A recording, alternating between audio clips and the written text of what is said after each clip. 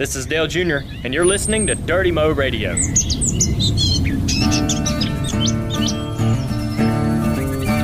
This is Kerry Earnhardt, and you're listening to Earnhardt Outdoors, where the pavement ends and the dirt road begins.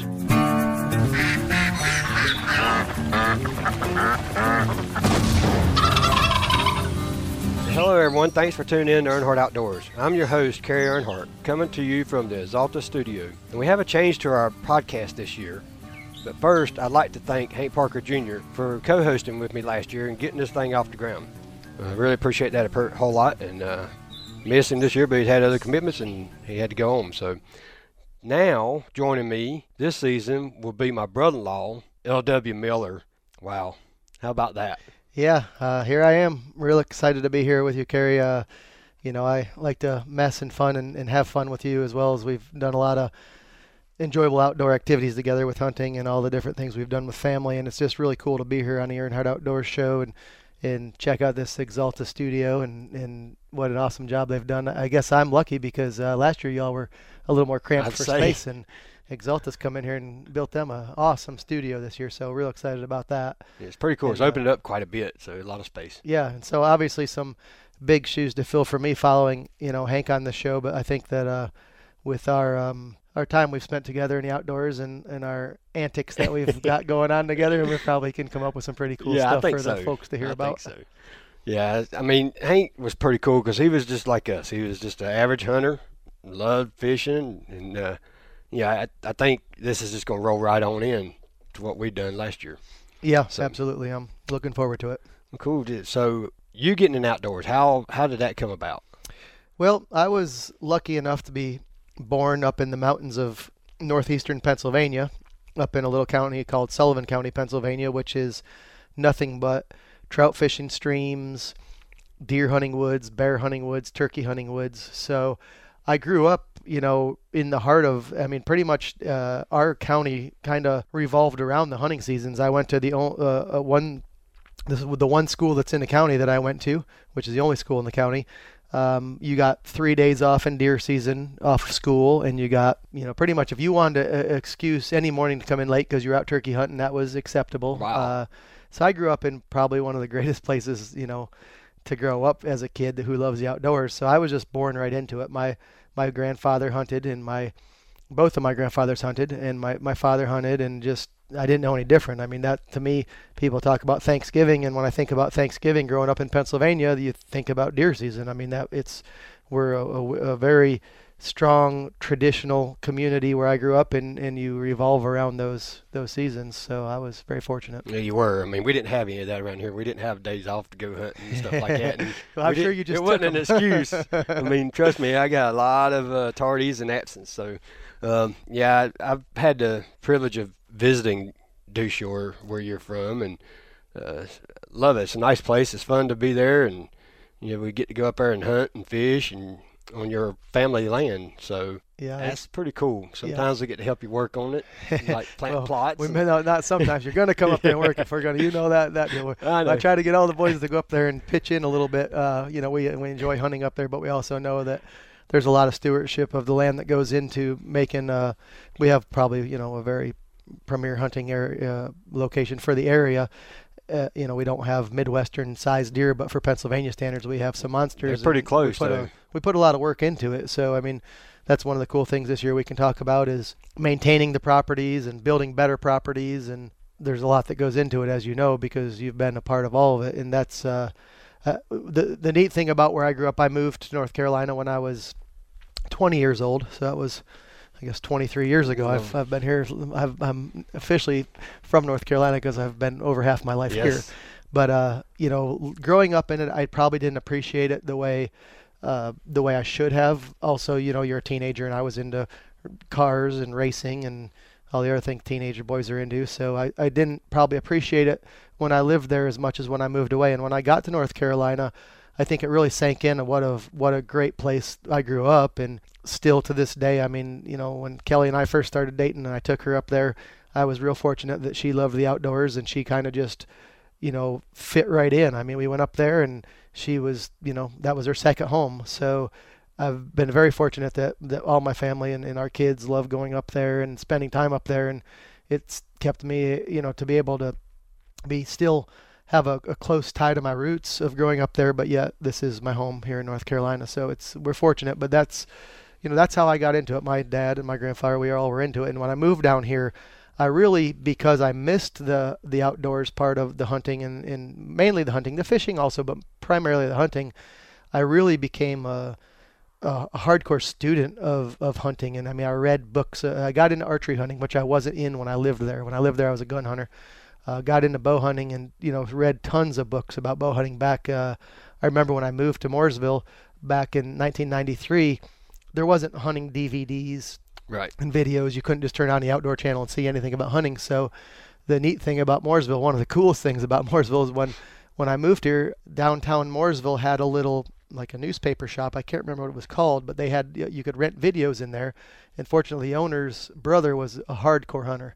So they probably had a full wall of hunting videos, which you just didn't see anywhere. Right. I mean, I don't care if you were where you were in the country. In the early 90s, you didn't. No. That was a huge find. Right. So I got to rent videos and watch videos and read books. And I mean, because I was away from it, I think I spent more time studying hunting and learning the land, land management, hunting techniques and all the different things that go along with it. And it's actually, I probably have enjoyed and gotten more involved because I haven't been in it every day. And obviously, after I got to know more people in North Carolina, I found places around here that we could spend time in the outdoors and go hunting. And then it morphed into going to the Midwest. I hunted all through the Midwest, mostly whitetail hunting, archery.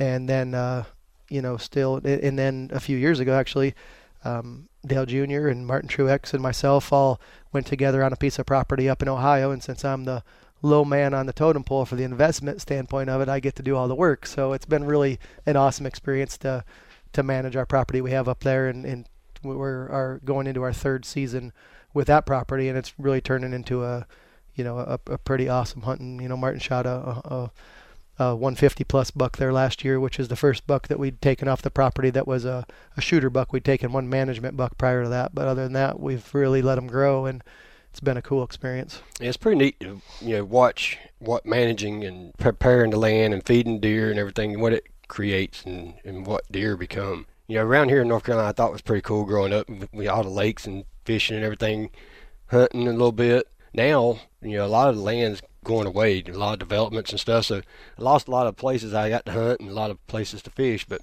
it's neat to go to Pennsylvania, where you're from, and see how remote it is. I mean, you're out there around nothing. I mean, yeah. And it's a short drive to town, and the town's not huge. I mean, it's pretty cool. Yeah, and that's the neat thing. Our cabin is on the property that my grandfather actually bought most of the property back in the 50s and 60s. And, every time a farm would come up for sale that adjoined ours, we would buy it up all through the years up until, as recent as now. And we've got a real nice property built up there. But the idea, here you see a subdivision come in and you say, man, I think I used to hunt deer there. Well, I can't say that there's one place in our area of Pennsylvania where I can look out there and say, oh, I used to hunt there and I can't anymore. It's all still huntable property, land. One of the cool things, and I won't be right on the numbers, but there's like 80% of our property taxes in Sullivan County are actually paid by the state. I mean, it's 80% of our county is public hunting land owned by the state. So, if you don't own property, it's really not a big deal. I mean, you can. I mean, we're fortunate because we do own property, which helps us managing it, and that's the part I really enjoy at this point of my life where I'm at now. But on the same token, you can just be anybody, go to work and get home from work, and within 4 to 5 miles from where you live, if you live in that area, you can be in some state hunting land, and it's really neat. Like I said, just big tradition up that way. I mean, you got bear camps where people come and hunt bears during bear season, and I can remember my grandparents had a hardware store and lumber yard when I was a kid, and it was always closed on Sundays except for the Sunday prior to deer season, because our town was it was like a boom town. I mean, it was like, you look back in those little, watch a Western and you see a boom town when they find gold in a town and everybody shows up all at once. And that's what happened to our town back in the 70s and the 80s. There was one phone booth in town, and there'd be on the Saturday. So Thanksgiving's on a Thursday. The following Monday would be the first day of Pennsylvania deer season. And so the guys would start rolling into town usually on Friday, some prior to Thanksgiving, but usually, people would stay home, have Thanksgiving dinner with their families, and then they would come to the mountains, and they all had cabins or camps or campers or tents or, stayed at hotels wherever they could, and they all came to Sullivan County to hunt. And I remember on Sundays going in to help my grandparents at the hardware store, because we were down on employees, we didn't want to make people work, so usually just the family worked on Sunday. And across the street at the phone booth, there'd be, not exaggerating, 50 to 60 men in line on Sunday at the phone booth to call back home and let their wives and families know they were Wow. made it to the mountains and they were there to hunt. And just such it's different now. It's not that way anymore. And you've been up there for the deer season, so you've seen it. Still an eye opener to somebody that hasn't experienced a small town come to life with deer season, because it still happens, but nothing like it did back, particularly probably in the 80s, 70s, and 80s the most. So I was fortunate to see all that and experience all that. So here, just like you're saying, when I moved here 20 some years ago, the only thing I can say is you didn't see deer as often back then. And now with the lack of habitat, now you actually see the deer. Now people say, there's 6 deer standing in that field. Well, they're standing in that field because they used to have, 1,000 acres next to it to live in, and that's all houses now. Yeah, so exactly. we've seen that, and, I'm sure that's this part of progression in the world. On the same token, it does change. I know in your case with the fishing, you talk about, I used to be able to fish over here, and now it's closed off to fishing, and it's definitely, it's a little different here for sure. It is, and I hate to make the show about you, but you are new on the show, and there's a lot of neat stories that you have shared to me over the years. You had a lot of the Boone and Crockett records you got on your wall. The neat story I remember the most is the icon in archery is Fred Bear. Yep. That was a pretty cool story. I guess this we'll do this first off show, and we'll kind of centralize it around Sullivan County, Pennsylvania, because that was and this was prior to me being born, but back in, I think it was the mid 50s. My dad was born in 53, and my dad was a little kid, so it had to be sometime in the mid to late 50s.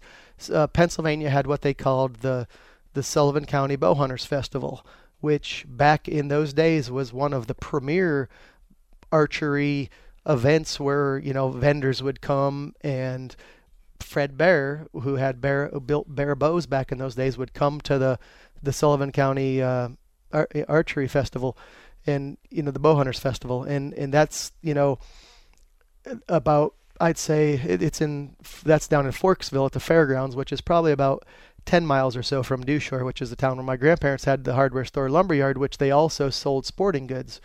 So Fred Bear came by the hardware store when they were in town for the Bowhunters Festival, and met my grandfather and grandmother, who ran the hardware store, and showed up. At that time, I had 2 aunts, and my dad, who would have been, must have been a real little boy at the time, and he gave each of them a bear bow. So he gave my grandfather an Alaskan, he gave to my grandfather, and he gave my grandmother, maybe it was a black bear, and another one got a panda. Each of the kids, my grandma, grandfather, and each of the kids each got a bow. And I ended up with 4 of the bows. I don't know where the 5th ended up, but 4 of the bows that Fred Bear gave to my grandfather, just as a support of, happy that they were selling sporting goods, and, just to kind of show friendship, I guess. And I have those bows in my office. So yeah, the fact that I have a bear bow that Fred Bear himself gave to my grandfather is a pretty awesome thing. And at that time, archery was it was so small back then. Nobody even knew about it, including my grandparents. And I think my grandfather hunted with his bow a few times. My dad, I don't think ever bow hunted. He had the bow and he shot, things in the backyard and stuff like that, but never hunted. So, just Fred Bear out there in the 50s trying to promote bow hunting and giving away bows, and I'm fortunate enough to have one of those in my office. It's just a neat story to hear that and then see the bows. And it's pretty cool. The more I got into, like I said, I didn't get into archery hunting until I got down here and reading about Fred Bear and learning about archery and how it became, and I realized, then it really sunk into myself. I was like, wow, that's I really have something that's awesome. So I have that bow, and I actually had it restrung and I was going to try to shoot it. I always wanted to shoot a deer with it, just to say I shot a deer with my grandfather's bow that Fred Bear gave him, and I chased that dream for about one season, and I don't think I ever did it. And of course, got the compound bow back out and hunted with that. But yeah, that's something that's pretty special, really. I guess you take for granted all the cool things you've experienced, and that's one of them that I forget about. That's pretty awesome. Yeah, it's pretty cool. So, what are you doing? Anything? Well, I know what you're doing. I kind of see it, but you have turkey season coming up, and you decide to go have shoulder surgery. Yeah. On your right shoulder that you shoot. Yeah, I've so for about the past 3 or 4 years, I thought I was dealing with a rotator cuff issue in my right shoulder, and I had some exercises that a friend told me to do that would help build the muscle around your shoulder, so it would kind of buffer the rotator cuff. And I'd been doing that for about 3.5 years pretty religiously, and that it helped a little bit, I guess, or maybe it didn't. I guess in my mind it helped more than anything. And about last fall, I got where I just really aggravated to shoot a bow. Lift up a bag of seed or dump, fill feeders or anything I was doing, it would be aggravated. It would hurt for about a week after I used it for anything of any substance. And finally went and had an MRI done around the first of the year, and they realized that I had a torn upper bicep tendon, which had also come out of the groove and started fraying. So they said at that point the only fix for that is surgery. And of course I'm thinking, wow, that's going to be terrible. I mean, surgery, it didn't really sink in at first. The more I thought about it, it's like, well, they said it was a 6-month full recovery. And I started, backing my days up from archery season, thinking, well, at that point, I was going to, it would have been right up until to September would be my 6th month. And I thought, well, that gives me a couple weeks to shoot my bow before I go back to hunting. And of course, you always think, well, if they say 6 months, I could probably do it in 4 months. You always push yourself a little harder than what they tell you. So I thought, because my goal at that time was to get through turkey season and then maybe go and get it around the middle of May fixed after I'd done some turkey hunting. And I started, Kelly sat down, we talked about it, and she started reading up on the surgery. And, she said, well, if you have one little hiccup and something goes as not planned, she said, you could end up not being able to shoot a bow next fall. So that was maybe on a Monday night. So Tuesday when I got home from work, had been, running through my mind nonstop thinking about this situation I was in. And I went out in the backyard and I got my shotgun out of the gun safe, and I took that shotgun out there and I shot it left-handed to see if I could shoot left-handed and still be able to turkey hunt and have the surgery, sooner. And I came back in the house, and she said, what in the world are you doing? She said, were you shooting a gun? I said, yeah. She said, well, what were you doing? I said, well, I wanted to make sure I could shoot left-handed. I said, I did pretty good. I said, you go ahead and call tomorrow and schedule that surgery. So I went and had it done last week. And, after I'm 1 week into it, and it's been a lot harder than what I expected. I in my mind, I had, day or two of frustration, then I'll have it figured out and I can deal with it. And it's been probably a lot harder than what I expected. There's a lot of things that you don't think about using your right hand for that all of a sudden, I made sure I could shoot my turkey gun, which that was important. And I also made sure that I could even still use some turkey calls. I can do my mouth call, of course, but I got my slate call out. I couldn't use that, so I got a box call out, and I messed around with my fingers to see if I could move them and use the box call, which it did work. So I thought I had everything covered because I was good for turkey hunting, but I guess I forgot about all the other things like buttoning my pants and and keeping. I'm a person of habit. I keep my money in my left pocket, and I keep my phone in my right pocket. And I can't tell you just how annoying it is just not to be able to keep my phone in my right pocket because I can't get to it. I know you, so I know that's aggravating to you. I'm a person of habit for sure. Very. Well, that's all right. Me and Wyatt can back you up. We'll take care of it for you. Well, that's what, and honestly, that's some of the fun. I mean, you and I have turkey hunted together before, and I mean, I think, you've done the calling and I've done the shooting. I tried to do the calling. I tried to do the shooting, and honestly, the fun of the turkey hunting is just the experience of it. And whether I could shoot a gun or not, I think I still would have went ahead with getting this thing done to hopefully be healed up for archery season. I do have plans to go turkey hunting the first week of April out to Illinois for a week, and then hopefully going to do some Pennsylvania hunting towards the end of April, and also Ohio hunting in May. So I'm going to do all that and just shoot left-handed. The hardest part about trying to figure out how to shoot left-handed was I figured holding the gun up and getting out was going to be the issue, and it wasn't. That was also easy, but I'm left eye dominant, so my whole life I've closed my left eye to be able to shoot right-handed because I have to have my left eye closed. so I can use my right eye because I'm right-handed shooting. And the hardest thing was like closing my right eye and keeping my left eye open, which once I got used to it, I actually don't have. The cool thing is now that I'm shooting left-handed, I can shoot with both eyes open, which is a huge advantage because I am left eye dominant. So I'm actually shooting the right way for my eyes. I'm just not shooting the right way for what I've done my whole life. So yeah, that's hard to do when you change up like that. Yeah, that's what Kelly said. Well, how was I? I said, well, honestly, I held the gun fine. I said, I couldn't get used to closing my right eye and keeping my left eye open. Get you a patch. Yeah, that's what I could just. Yeah. Look like old Popeye out there. Yeah. Well, that's exciting. I mean, I can't wait. Season's coming up, so it's going to be a lot of fun, and hopefully we can find some time to go on a hunt together and maybe have Wyatt tag along with us. Yeah, absolutely. Wyatt's been fortunate to go on a few hunts with me, and I know you get to take Kayla hunting, so that's awesome to take the kids out there. And Wyatt's not to the point where he can shoot yet, but he sure loves he loves to be out there with Dad doing anything. I mean, last year Uncle Robert and that'd be Kelly's uncle, he went with Wyatt and I, and we called in a turkey and shot it. And Wyatt, that was 2 years ago. Wyatt actually was sleeping in the blind, and I wanted to wake him up, but I guess my what's the word I'm looking for? Self-centeredness took over because I didn't want him to wake and scare the turkey away. Right. So I thought, well, I'm just going to go ahead and shoot. He'll wake up when I shoot, and then he can enjoy it. Well, I shot the turkey, and I watched the turkey, make sure it went down, and put focus back on Wyatt, and he was down there sleeping, laying right at my side in the blind, and he never even woke up. So slept right through the whole thing. So he, of course, if you ask him, and he probably tells his buddies that he's been on these turkey hunts and shot all these animals, but the truth of the matter is he slept through more of them than he's actually experienced. I think. I'm sure he's got some cool stories. So. Oh yeah. Yeah, I've got a couple hunts lined up. One I'm gonna take my daughter out. We're going up. A friend of mine in Greensboro's got a bunch of land, so we're gonna go opening days, April the 2nd here for youth, and take her up there and try to get her on another turkey. She shot one last year, her first one, and it was a pretty cool experience to be there with her and see all that happen.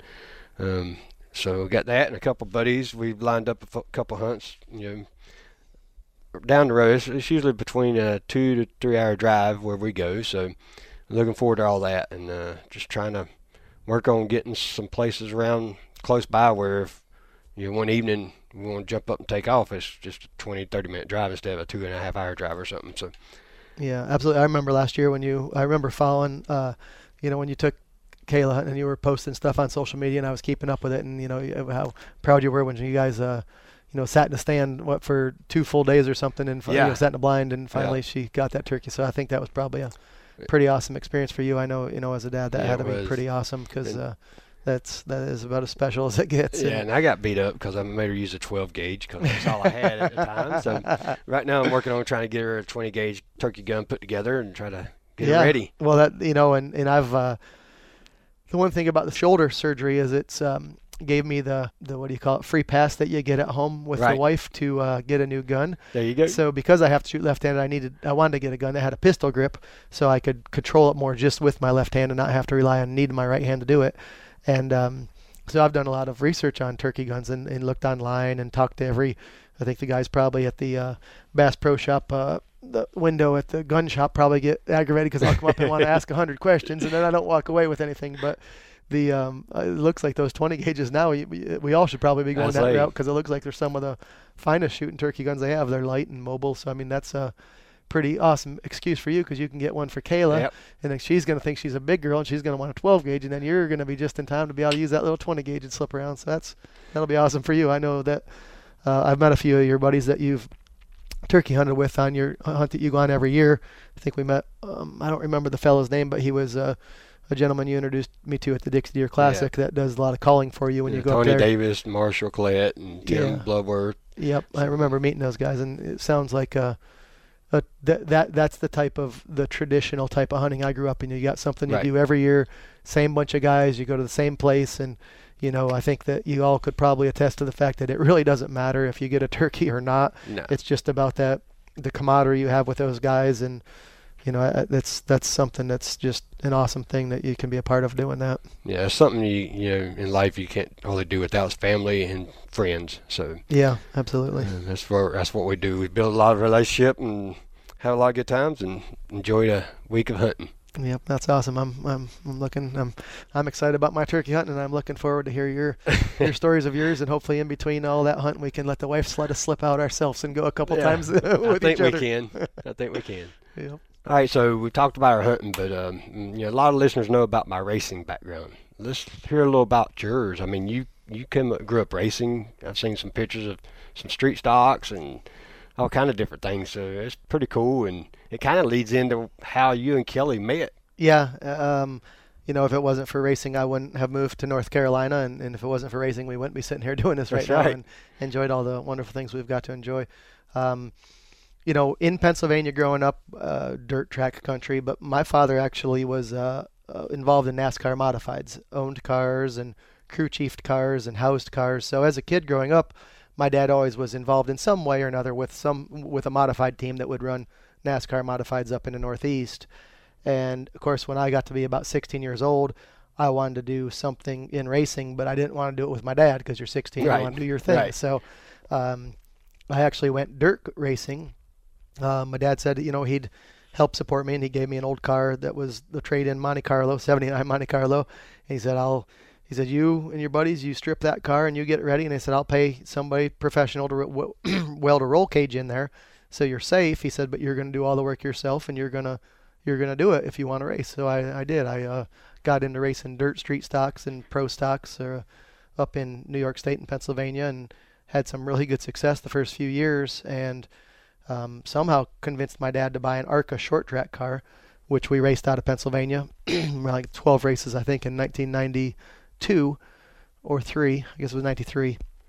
All the ARCA short tracks we ran, so we were running around in the Midwest and had some pretty good success there as well, which led us to the winter of 93 saying, hey, if we're going to do this racing thing, we need to get around some people that can help us and know what they're doing more so than what we knew what we were doing. And I moved to North Carolina to race in the ARCA series in the winter of 93, and ran ARCA in 94 and got hired to drive a Busch car in 95, and ran I guess 7 or 8 Busch races in 95, and I think 6 in 96, and then kind of fizzled out, didn't have the funding or couldn't get the sponsorship. We had the racing part of it we had down and working on the cars and building the cars, but just never knew how to market, didn't know how to market myself more than anything, and didn't have the right people to help me with that part of it. So I ended up working on cars, couldn't afford to race anymore, so I was a car chief for Dick Trickle through part of the 90s for Shoemaker Racing when he drove for the Duralube number 64 Busch car, and we had some success, won some races, and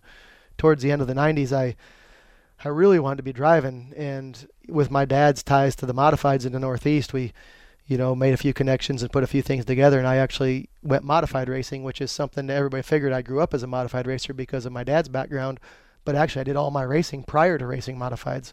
Modified racing, I'd already been Busch racing and ARCA racing and all that, so had some pretty good success in the modifieds, ran up north for a few years and came down here, and I won 3 Southern Modified Tour championships, one under the Southern Modified Tour banner, one under the ASA banner, and one under the NASCAR banner. So it was pretty cool to do that, and won a whole lot of modified races once I got going through pretty much up to about 2008 or 9. I'd won a lot of races. I think I quit racing in 2012 in the modifieds, and at that point I'd ran a few truck races here or there. People would just knew me in the sport, and at that point I'd made a name for myself in the South in the racing industry, but it was because of the modified racing really and the success I had there. But at that point I was too old to become a professional race car driver, because at that point everybody wanted a kid to drive race cars, and I think I was just one of those guys that everybody looked at like, man, that's awesome, you run those modifieds. And at that time when I quit, I'd won more modified races than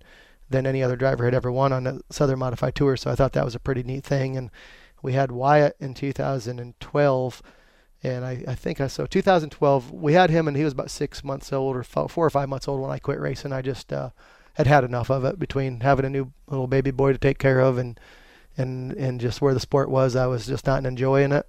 So that was the end of the racing. But I had, like I said, won some championships, won a ton of races, and had a whole lot of fun. I mean, I covered a lot of different gamuts in the racing world and made a lot of friends and acquaintances, and pretty much made my living racing, and for a lot of years made a good living short track racing, which is something something you don't hear. Most people aren't able to do. And right. And so I'm super fortunate that got me to where I am. And then Of course, Dale hired me.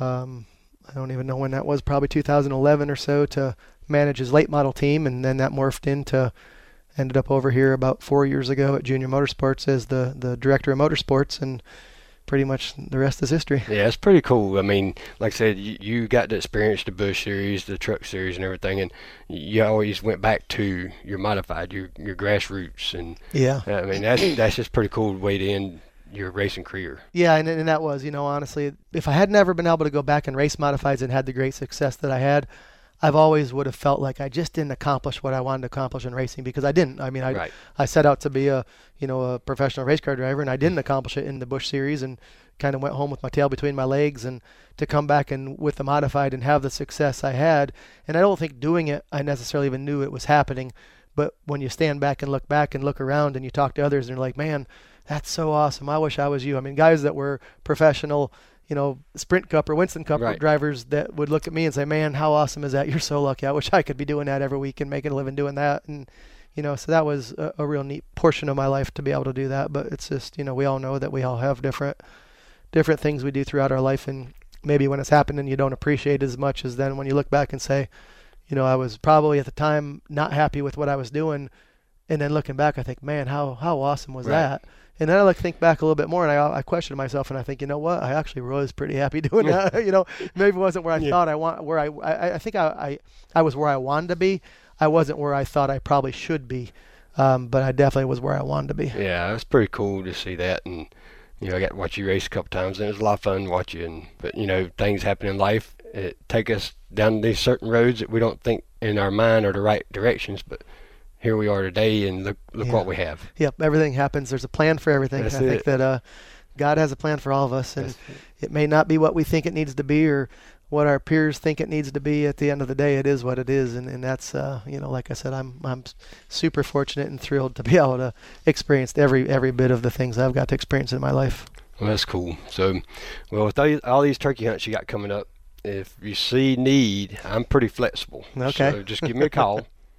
And I'll help you out. Well, I hear you talking, Kerry, but I also know I've been down this road with you before. How about, I got rodeo. I got rodeo. Rodeo's in the way. I think that rodeo, that comes off your tongue more than any other word I hear. I know you quit calling me about going places, and I figured it out. So. No, but I know you I know you love that rodeo thing. We do enjoy it. My daughter's having a good time and lots of success with that, so it's enjoy absolutely. That's something. I think that trumps being able to go hunting with your buddies when you get to go do something with your children. That's it. Well, get your arm better and get ready for archery season come September, and hopefully we'll be able to do some trips together. Yeah, absolutely, and we can hopefully some of the folks that are listening can keep up with us online and see some of the. Maybe we can post a couple successful hunts wearing our True Timber camouflage and holding up some big old long bearded gobblers. Yes, sir. We might do that. Well, folks, that's the end of our show, and I want to thank everyone for listening, and we also want to thank Axalta for all they do for Dirty Mo Radio. So be sure to go and follow them on Twitter, Facebook, and Instagram at Axalta Racing. And we also want to thank everybody for listening to Earnhardt Outdoors. If there's anything you want to hear us talk about, be sure to let us know via Twitter or Facebook at Earnhardt Outdoors. Thanks for listening to Dirty Mo Radio.